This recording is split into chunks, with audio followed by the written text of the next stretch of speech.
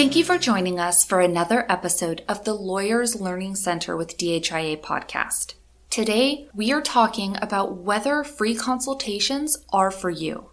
We invite you to tune in every Thursday as we continue to cover productizing legal services, legal case management software, business development planning, asking for referrals and testimonials, billing challenges, alternative fee agreements, marketing tools, and more, all this season. Subscribe so you don't miss a thing. Comment with your thoughts so we can share more of what's important to you. Are free consultations for you? People love to get things for free. In fact, most businesses find ways to give out freebies to drive business.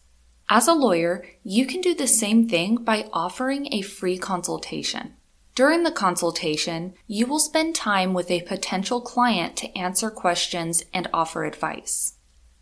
Type of case.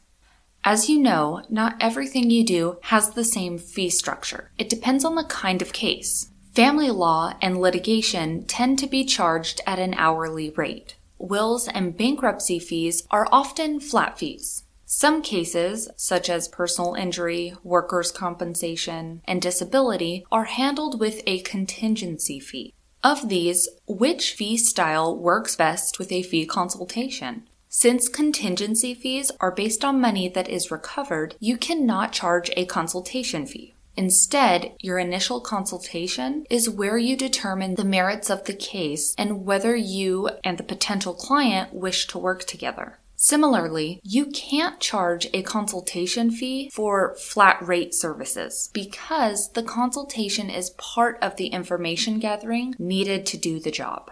Hourly rated cases, on the other hand, do lend themselves to a free consultation. Yes, you can charge for the initial consultation, but should you? There are advantages and disadvantages to doing so. Let's look at a few.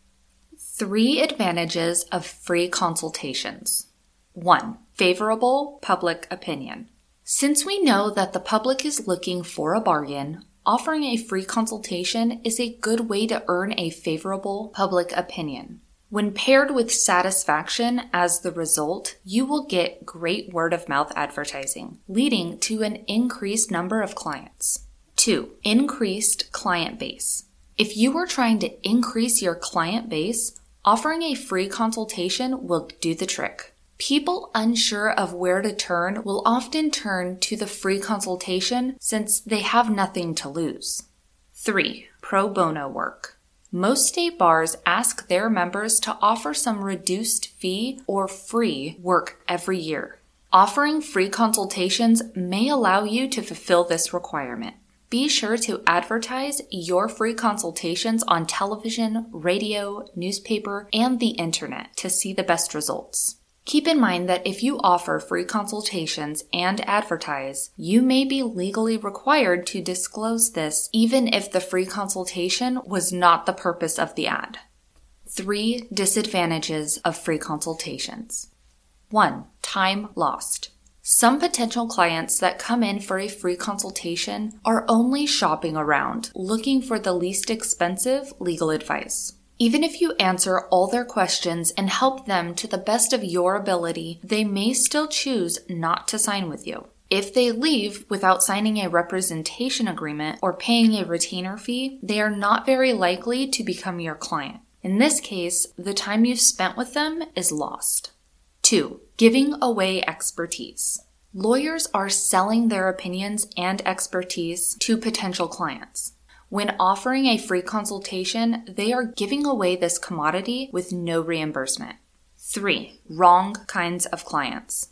When you offer free consultations, just about anyone can walk through your door. Sometimes the people that want you to be their lawyer are not the type of clients you want. Or the case they are wanting you to handle is not within your legal expertise. Either way, taking consultations with the wrong kind of clients can end up very time-consuming and a waste of time and resources. Business decision. It is true that lawyers are in a field that requires them to give to society. On the other hand, lawyers do need to make money. So, determining whether free consultations make sense for you and your firm is a decision that only you can make. However, whether you choose to offer free consultations or not, keep in mind Rule 1.18b of the ABA Model Rules of Professional Conduct. Quote, even when no client-lawyer relationship ensues, a lawyer who has had discussions with a prospective client shall not use or reveal information learned in the consultation, except as Rule 1.9 would permit with respect to information of a former client. End quote.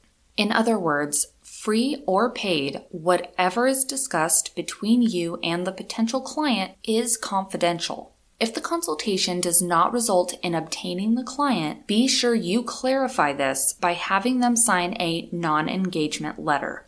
Likewise, if they are interested in becoming a client, obtain an engagement letter and a fee agreement before they leave your office.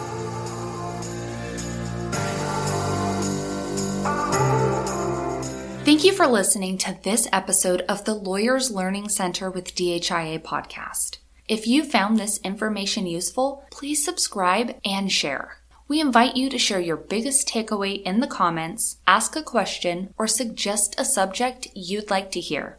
Your feedback will help us achieve our mission to keep our topics relevant for you. Tune in next Thursday as we discuss whether you should ask for referrals and testimonials.